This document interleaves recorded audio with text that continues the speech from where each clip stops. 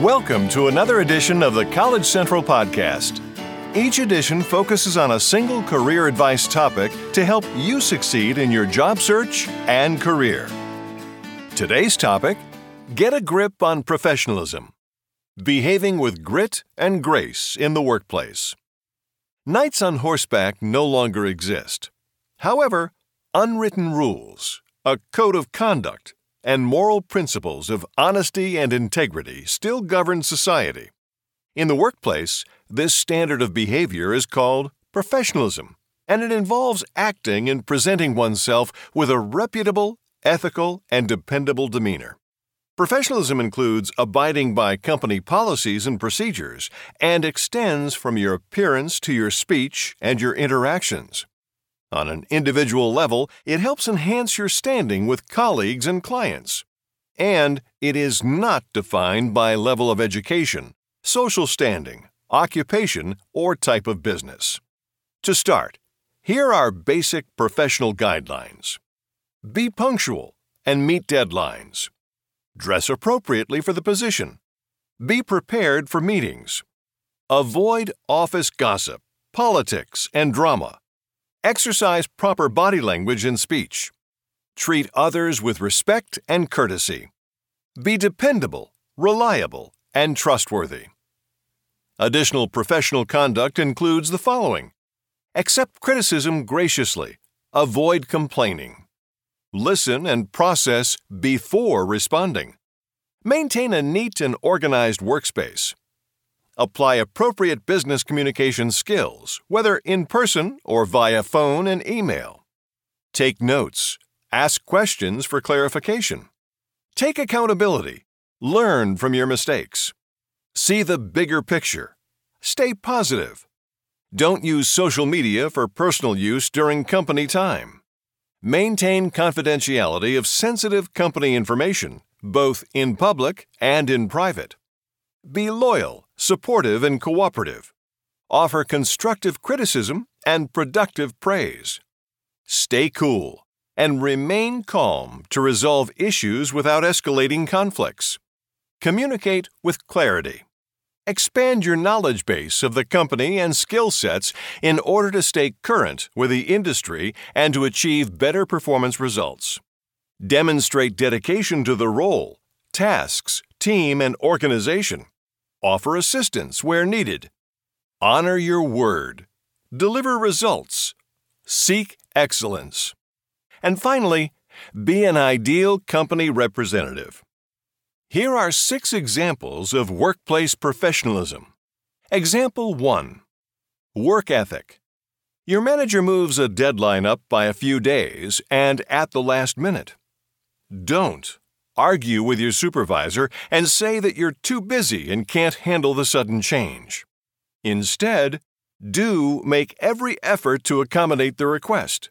It's likely your manager probably has had her own deadline shifted. Remember, you were hired to work hard and accomplish certain tasks. If you have schedule conflicts or unclear information, ask for prioritization or clarification. Example 2. Workplace interactions. Your colleague emails you the wrong information, causing you to create an error. Don't have a screaming match blaming them for the mistake or argue back and forth in emails. Instead, do make every effort to speak to your coworker in person or via a phone conversation. Be supportive.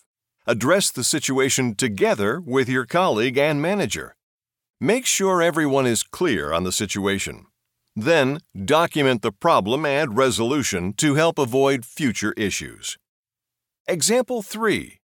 Emotional intelligence. A client reprimands you for accidentally deleting their email request. Don't cop an attitude, swear, or raise your voice. Getting angry will not solve the problem, and you'll likely regret what you say. Instead, do call and apologize immediately, and offer to rectify the situation ASAP. Inform your manager of the error and explain the mistake. Keep a cool head, address the issue right away, and convey that you are reliable, responsible, and strong. Example 4. Office conduct. A coworker makes a snide comment about the receptionist's weight. Don't condone the remark with silence, laughter, or a worse statement. Instead, do inform your colleague in a direct, non-argumentative way that you don't appreciate such comments. If they continue with rude remarks, be prepared to inform a manager or human resources. Example 5. Personal life. Your boyfriend dumped you. Don't call your ex from work screaming so that your colleagues can hear.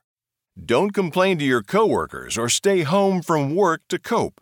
Instead, do leave your personal drama at home. It is never professional to bring outside stressors into the workplace.